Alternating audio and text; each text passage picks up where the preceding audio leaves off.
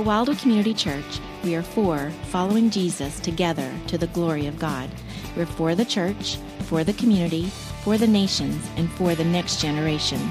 To contact us or for more information, see our website at wildwoodchurch.org. Today, we're going to be in part 3 of a sermon series we began a couple of weeks ago, talking about how Jesus is the light of the world. We began by looking at Jesus' amazing statement in John 8 that he was the light of the world. And then last week, we looked at a prophecy some 700 years before Jesus was born in Isaiah chapter 9 that also talked about how Jesus was the light of the world and what that meant for us. Today, we're going to be in part 3 of that series, looking at a number of different verses from Luke chapters 1 and 2, as well as back into Isaiah's prophecy in chapter 42. So that's where we're going to be today. But before we get there, I want to just ask a question. What are the gifts that you remember receiving as a child for Christmas? What are the gifts that you remember? Now, for some of you, you only have to think back like last year. You're still a child, or you're a child at heart. How nice. But for others of you, you have to go back a little ways, don't you? And I'm one of those that has to go back a little ways. So I was thinking about what are the gifts I remember from my childhood. And I thought of one particular gift, that Christmas morning that I came out and there was a basketball goal in our living room. Now, it didn't stay in the living room. Eventually, it made it to a pole that had been conspicuously placed in our front yard. I was excited that it went from a pole to a goal. And my dad and I played a little basketball later that day. I remember that gift, that Christmas. I also remember one particular Christmas when there was a Star Wars gift I really wanted, and I got it. And those two things, that was a good year at the Robinson house. But I think about those gifts, and those are two of the gifts I remember as a kid. But you know what? I'm pretty sure I got a gift every year for Christmas. And I don't even really remember the rest of them. How about you? How many gifts do you remember? The stuff of Christmas is not what is stuck in my head and in my soul. You know what I remember most about Christmas? I remember our family coming down from Missouri. I remember sitting around the kitchen table for far too long, telling stories and laughing and eating way too much food together. I remember playing game tournaments in the afternoon with family and just enjoying those moments together. I remember going to church with my family on Christmas Eve night and hearing my dad sing Away in a Manger. Why I still remember my dad singing Away in a Manger is a story for a different day. But I remember my dad singing that song next to me. Those are the things that have stuck with me. Those are the things that I've treasured. How about you? Is it true for you also? The things that have stuck in your soul the most about Christmas are not the things, but the people and the experiences. You know, that's not just true of you and me. I think it's also true of the very first Christmas. I think it's true of Mary and Joseph as they celebrated the birth of Jesus. Now, why do I think that? Well, Luke, when he writes his gospel, makes this statement. He says that, I wrote this gospel, Luke says, by talking to eyewitnesses. Luke wasn't from that area. He was from a different area, but he talked to eyewitnesses who told him what had happened about Jesus' birth and life and ministry, and he recorded them in an orderly fashion so that they might be shared with people all over the world and through time, including us today. So who were the eyewitnesses that Luke talked to? Well, one of the eyewitnesses I believe Luke talked to was Mary, the mother of Jesus. Now, why do I think that?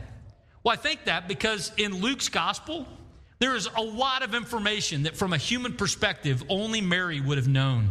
The angel visit to Mary, for instance, her time with Zachariah and Elizabeth during her time of pregnancy, the experience of the shepherds visiting. There are very few people who would have had that information, but Mary would have had all of it.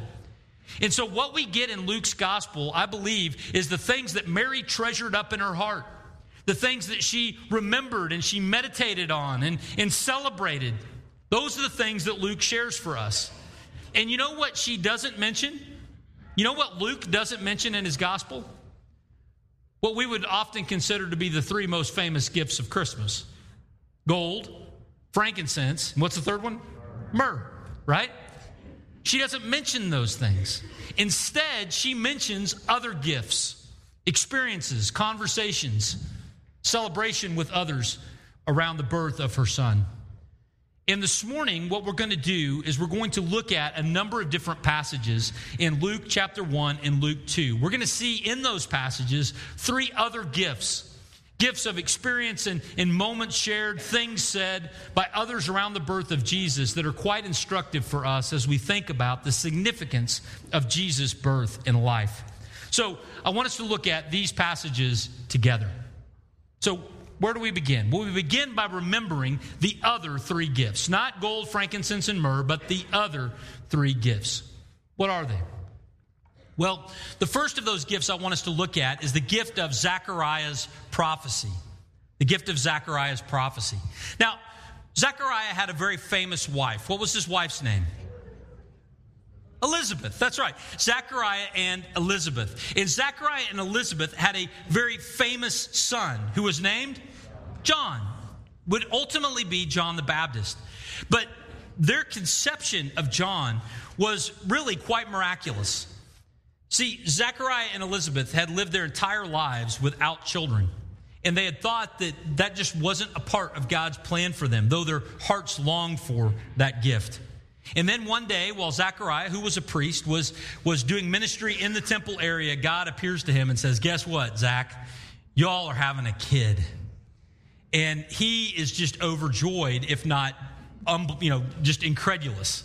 He goes home, and through natural means, they're able to conceive and have a child who is John the Baptist. Now, during the time when his wife Elizabeth was pregnant with John, there is a visitation that comes to their house. Mary travels from Nazareth in the north down to spend time with them. And as they spend time together, they're talking and they're comparing notes. Remember, these are the only 2 women in the entire world who have been visited by angels before they conceived to have a child. They have some things to talk about. They're comparing notes, and they begin to realize that the birth of John would be the forerunner, the promised forerunner who would go before Jesus, the Messiah, who would be born and follow after. And so they are celebrating this moment. So after John is born, Zechariah is led by God to prophesy about the birth of his son and the significance of his son's prominent cousin, Jesus. And we see that in Luke chapter 1. In verses 68 and 69, he begins his prophecy this way. He says, "Blessed be the Lord God of Israel, for he has visited and redeemed his people and has raised up a horn of salvation for us in the house of his servant David." He is celebrating salvation coming to the people of Israel, a redemption, God visiting them in some way. Now, he ends his prophecy by helping us know a little bit more about what that looks like. In verses 76 to 79, he says, and you, child, speaking of his son, John the Baptist, will be called the prophet or the forerunner of the Most High. For you will go before the Lord to prepare his ways, to give knowledge of salvation to his people and the forgiveness of their sins, because of the tender mercy of our God, whereby the sunrise shall visit us from on high, to give light to those who sit in darkness and in the shadow of death, to guide our feet into the way of peace. Zechariah in his prophecy says something really remarkable. He understood that Jesus' birth was going to do more than just bring some kind of military or political deliverance, but it ultimately was going to lead to salvation for the people in terms of the forgiveness of their sins. What a remarkable statement. And he described it in this graphic way. It would be like people who had endured a very long night of darkness, who suddenly found their darkness illuminated by the light of day. It was that joyful. It was that hopeful. Of this idea, C.S. Lewis talks and compares it to our experience of Christianity this way. He says, "I believe in Christianity as I believe the sun has risen, not only because I see it, but because by it I see everything else." Jesus Christ rose from the dead, and in light of the reality of his identity as the Son of God, we are able to make sense of all else, reconciled to God through his death, but understanding the way to true life through his example, his direction, and his invitation for us to follow him. So we see in this very thing a summary of the gift that Zechariah offers, the message of that gift. It is that after a dark night, the sun rises. We'll come back to this in a moment. But let's look at the second gift. The second gift was the gift of Simeon's sight. The gift of Simeon's sight. Who was Simeon? Simeon was a devout Jewish man who lived in Jerusalem and was hanging out around the temple area when Mary and Joseph brought Jesus to dedicate him after his birth. You know, we at Wildwood a few weeks ago celebrated a baby dedication on this stage where people who had a child came forward. They offered a vow to raise this child up in a Christian family, those kinds of things. And we celebrated with them as a church family. In Jewish culture, there was a way that they did that. And it was by going to the temple after your child was born and offering a sacrifice at the temple. Mary and Joseph, being devout Jews, bring Jesus to the temple to offer such a sacrifice. And when they bring Jesus to the temple, this guy named Simeon was there. Now, Simeon had an interesting aspect to his life story. In Luke chapter 2, verse 25 and 26, it says this. Now, there was a man in Jerusalem whose name was Simeon. And this man was righteous and devout, waiting for the consolation of Israel, and the Holy Spirit was upon him. And it had been revealed to him by the Holy Spirit that he would not see death before he had seen the Lord's Christ. How had that message been communicated? We don't know. But communicated it was. Can you imagine living your life knowing that you would see Messiah come? I mean, this was amazing. And Simeon had this information. What if Jesus told us very clearly that we would see him return in this life? It would shape the way that we lived and the things that we thought about. That is, in fact, what Simeon had experienced. And so when Simeon is there and he had this promise from God that he would see the Lord's Christ, it says in verses 30 and 32 this, Lord, now you are letting your servant depart in peace according to your word, for my eyes have seen your salvation. He watched Mary and Joseph bring Jesus in, that you have prepared in the presence of all peoples, a light for revelation to the Gentiles and for glory to your people, Israel. What was it that informed Simeon that Jesus was indeed the promised Savior of the world? We don't know exactly. But know that he knew and understood what he was seeing, and he was celebrating the arrival of the Savior. And what that reminds us and tells us is that God's grace, his salvation, has a face. It's not just a book. It's not just a to-do list. It's not just some ethereal standard. But the grace of God had a face that looked like Jesus, because that is, in fact, who Jesus was. So that when Simeon sees Jesus, he sees God's salvation. He sees his salvation. He sees the promised one. Grace has a face. And that face is Jesus. We'll come back to this again as well. But let's look at that third gift. The third gift is the gift of Anna's celebration. Anna's celebration. Again, Simeon was in the temple when Jesus comes to be presented for dedication. Also, there was a woman there by the name of Anna. And Anna was a prophetess who was ministering in the temple area. It says this about her in chapter 2, beginning in verse 36. There was a prophetess, Anna, the daughter of Phanuel of the tribe of Asher. And she was advanced in years, having lived with her husband 7 years from when she was a virgin, and then as a widow until she was 84. She did not depart from the temple, worshiping with fasting and prayer night and day. At this point, we see someone who is somewhat of a sympathetic figure for us, is she not? If she married at 14, her husband died when she was 21. Now she's 84. She's been a widow for 63 years. Lots of years isolated and alone. Our emotions are moved towards her. But what we see in Anna here is not someone that we are to pity. It is someone that we are to celebrate with. Why? Well, verse 38 tells us she sees Jesus in the temple, and it says, and coming up at that very hour, she began to give thanks to God and to speak of him to all who were waiting for the redemption of Israel. She can't keep it inside. She's sharing it with anyone who would listen as she sees and recognizes Jesus as the Messiah. Now, how did she know Jesus was the Messiah? Remember, he's just a baby. Maybe she heard Simeon talk. Maybe she talked to Mary and Joseph and heard of what had transpired. We don't know exactly, but she was convinced. And we're reminded in Anna's story that hope on the inside is hard to hide. Genuine hope in Christ will not just stay on the inside of our lives, but ultimately will be experienced and known by those around us. That was Anna's story, and it's ours as well. Now, I go through these three gifts, three things that I believe Mary treasured and passed along to Luke to include in his gospel so that we would see them today. She treasured these things because they are celebrations of the identity of her son and all of the spiritual blessing that would come on the other side of Jesus' arrival. But it's also important for us to see these three things so that we understand that there were people in Israel when Jesus came that recognized him as Messiah from the start.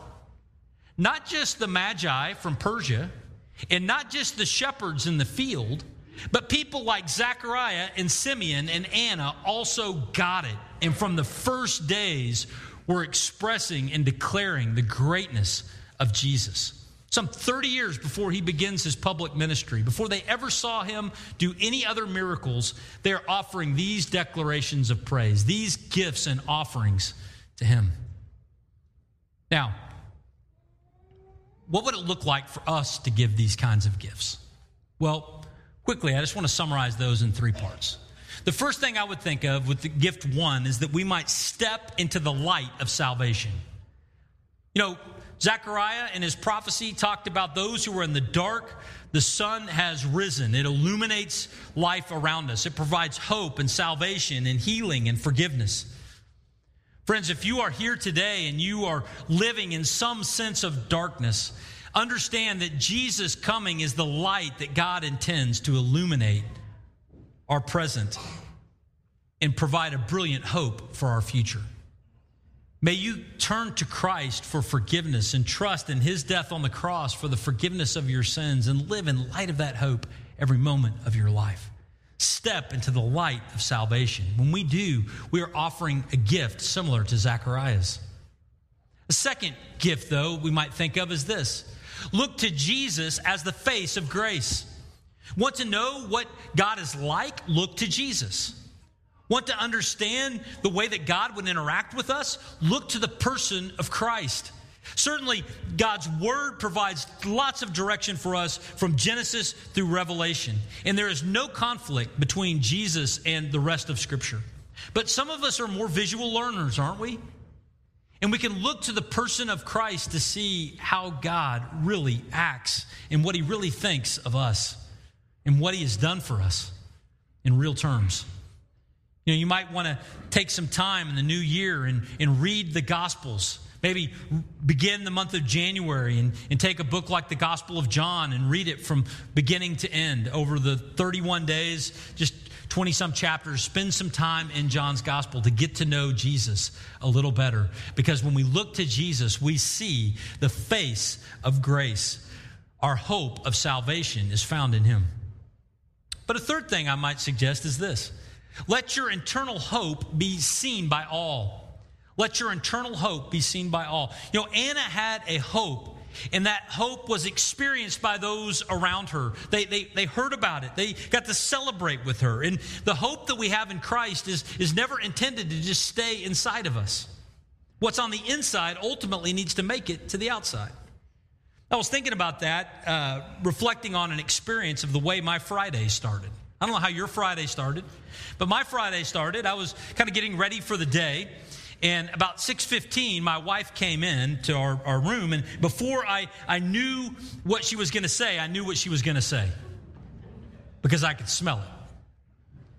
Our dog got sprayed by a skunk.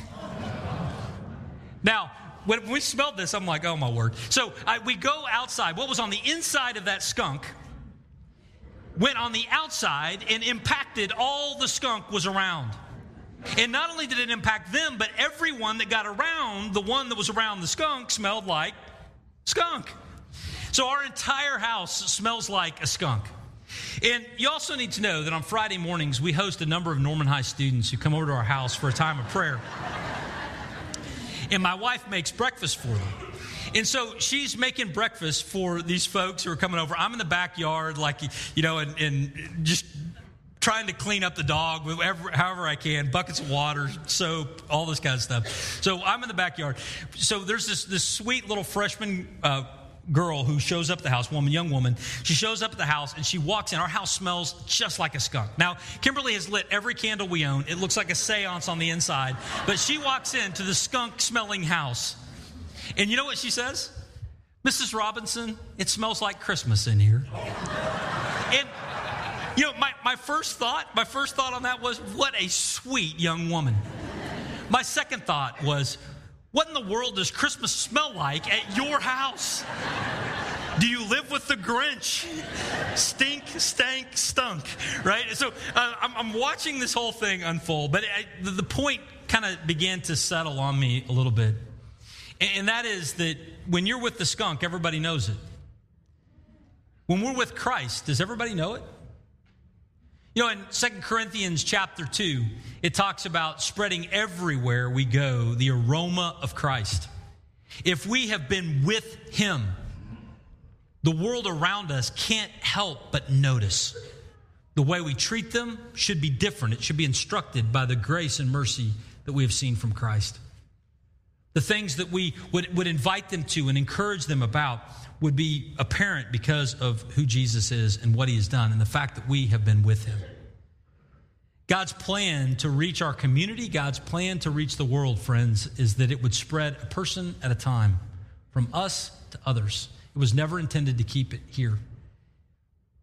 May we spread the hope that we have in Christ to all we see. We might give them one of these books that are by the doors that we've been passing out all month and invite them to come and worship with us at Christmas time, or just initiate with somebody and check in on them, see how they're doing. Be the hands and feet of Christ in our neighborhoods this season and in the new year ahead. Let your eternal hope be seen by all. Friends, these are three different gifts that I want us to remember by looking to the Old Testament passage. But where did they get this idea about Jesus? Why is it that Zechariah and Simeon and Anna were so excited? What lit them up? Well, friends, the reason why they were excited was not just because the Spirit or an angel pointed them in this direction, but what got them so excited was that they had an Old Testament that talked about the nature of the person of Jesus. They understood the gift that led to their gifts. We saw last week a prophecy that came some 700 years before Jesus was born in Isaiah chapter 9 that helped people have an expectation for what would happen when the child would be given. But today I want us to conclude by looking at some of the hope that we have in Christ as found in Isaiah chapter 42. Also a prophecy given 700 years before Jesus was born. A prophecy that Anna and Zechariah and Simeon would have been aware of. They were excited because they knew that this guy was coming. Speaking of Jesus in Isaiah 42, it says, He will not cry aloud or lift up His voice or make it heard in the street. Jesus was not just going to be a blowhard, not just another political leader who talked a good game, but He would have a heart for people. He would be the real deal through and through, God Himself in human flesh. And for that, they had a hope. They were excited because this was the one who was coming. Not only that, when He came, He would treat people in surprising ways. He says, a bruised reed He will not break, and a faintly burning wick He will not quench. What's that idiom talking about? Tom Constable helps us understand this. He says, He, Jesus, would not discard what seemed to others useless. People just extinguish the wick, or they throw away the bruised reed or the brown banana. But it said He would not extinguish what seemed to others too spent. His calling was to save, not destroy. He would be faithful to His calling to bring forth justice to the nations. Why were they excited? They were excited because this one was coming. And when they saw Jesus, they saw the face of the one who would not discard the bruised reed or extinguish the flickering wick. Not only that, He will not grow faint or be discouraged till He has established justice in the earth. He won't be taken out or moved off track. Constable again helps us here. Not only would he not break or extinguish others, but the pressures and blows of others would not break or extinguish him. He could be counted on, friends. Why were they so excited? Why are we so excited? Because the one who showed up is the one who is always good, the one who is always just, and the one who restores the broken and saves the lost. This is what is made clear at the end of Isaiah's prophecy in 42. He says, I am the Lord, I have called you in righteousness. I will take you by the hand and keep you. I will give you as a covenant for the people, a light for the nations, to open the eyes that are blind and to bring out the prisoners from the dungeon, from the prison, those who sit in darkness. Why were they excited? Because the one who was coming who would bring their salvation, who would lead them to the light. What a blessing. I saw a story this last week, speaking of a Thai man who had spent over 50 days in captivity from Hamas in Gaza. And after 50 days in captivity in some underground hole, some dungeon, he was led to safety. He had to walk 2 hours in the dark through those tunnels, being led by someone to freedom. I was thinking, what would it feel like to have walked for 2 hours in the dark to get to your freedom? And then I thought for a moment about the experience of all of humanity. All of humanity sat in the dungeon of our sin and its consequences, separation from God. And Jesus came and took us by the hand, lit the tunnel, and walked us to freedom. What a gift and what a blessing. Why do we celebrate the birth of Jesus? Because the one who does not throw away the bruised reed, the one that comes to us in the dark and leads us to safety, has come. And by faith, we can be connected to him. The Son of Man came not to do anything but to seek and to save the lost. Mark 10:45, for even the Son of Man came not to be served, but to serve and to give his life as a ransom for many. Friends, Jesus came for us. So how do we remember his gift? 3 quick things in closing. The first, I just want to ask the question, are you a bruised reed? Are you here today and you feel like someone that should be discarded because of the divorce, because of the addiction, because of the pain, because of the sin, because of the shame, because of the life circumstance that you're in, because of the diagnosis? If you feel like a faintly burning wick or a bruised reed, be encouraged, friends. He is gracious, and he is here for you. Second thing, know that he seeks us and he serves us. It's no accident. Isaiah wrote his prophecy 700 years before Jesus came, and the plan had been in place much longer than that. It was no accident that Jesus came for us. He came because he wanted to reconcile us to God. That's why he came. Know that. And the third thing, come to him and find salvation. In light of what we have seen today in Scripture, may we, like Zechariah and Anna and Simeon, come to Jesus and bow before him and trust him for our hope for all eternity. If you've never placed your faith and trust in Christ, I can think of no better time than to do it today on Christmas, to allow Jesus to take you by the hand and lead you to the light. Would you pray with me? Lord Jesus, thank you so very much for just the opportunity you've given us today to open your word and to study it. I pray now that as we continue this time of worship with singing from our children, Lord, that you would fill our hearts with joy, just as Anna's was when she saw Jesus for the first time. May you now be honored as we, as one big church family, gather to worship you. We thank you. We pray these things in Jesus' name. Amen.